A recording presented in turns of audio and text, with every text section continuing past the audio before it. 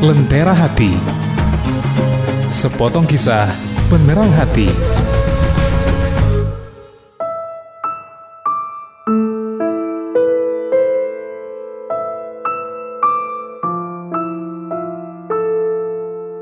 Assalamualaikum warahmatullahi wabarakatuh. Abu Nawas saja bisa ditipu. Classy people, kita hidup pada zaman informasi. Pengelolaan informasi dapat membentuk opini. Opini apa yang mau dibentuk, maka dengan mengelola informasi, semua dapat dilakukan.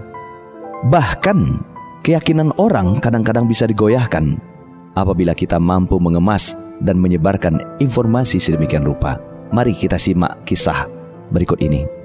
Sulitnya kehidupan Abu Nawas memaksa dia terpaksa memutuskan untuk menjual keledai kesayangannya. Sebenarnya, dia tidak tega untuk menjualnya, tapi keluarga Abu Nawas sangat membutuhkan uang dan akhirnya istrinya setuju.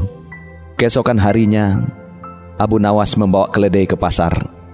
Tanpa dia sadari, ada 4 orang pencuri yang sudah mengetahui keadaan dan rencana Abu Nawas. Mereka bersepakat untuk memperdayai Abu Nawas. Rencana pun mereka susun. Maka tak kala Abu Nawas beristirahat di bawah sebatang pohon, satu orang pencuri kemudian berkata, "Apakah engkau akan menjual kambingmu?" Abu Nawas terperanjat. Kenapa? Tiba-tiba saja ada orang bertanya, "Apakah kamu menjual kambing?" Padahal dia membawa keledai. "Itu bukan kambing," kata Abu Nawas. "Lalu apa?" tanya pencuri itu. "Ini kan keledai." "Kambing? Keledai? Sinting. Kalau engkau yakin itu keledai, pergi aja ke pasar, tanyakan sama orang." Orang itu kemudian berlalu. Abu Nawas tidak terpengaruh. Dia lalu melanjutkan perjalanan.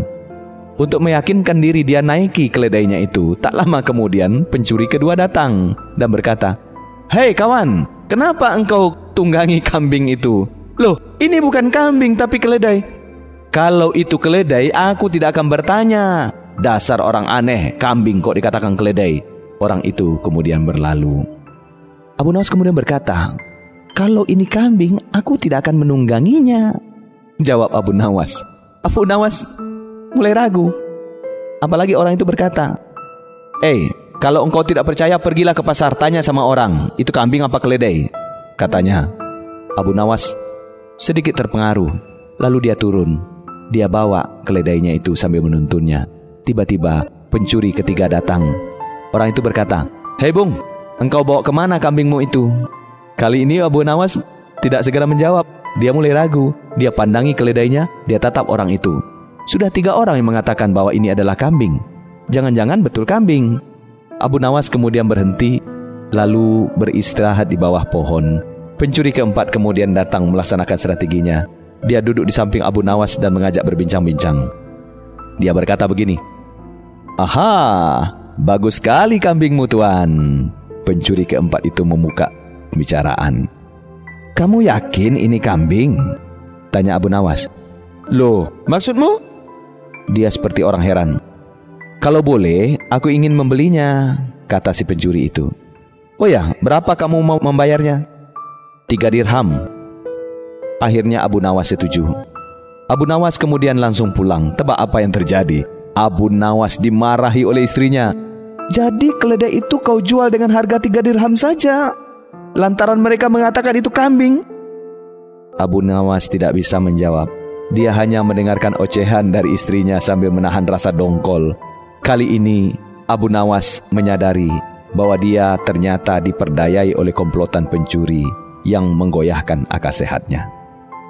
Classy people, kisah Abu Nawas itu memberikan gambaran kepada kita, dan barangkali bisa terjadi pada dunia nyata. Dengan berbagai bentuk dan berbagai keadaan, informasi yang berbasiskan data khayalan yang dikemas dan disebar berulang-ulang masif dapat membuat dusta menjadi kebenaran. Karena itu, berhati-hatilah dalam menerima informasi. Karena itu bisa mengubah hidup Anda, dunia hingga akhirat. Saya Henmaidi, mari berusaha menjadi insan sejati. Assalamualaikum warahmatullahi wabarakatuh.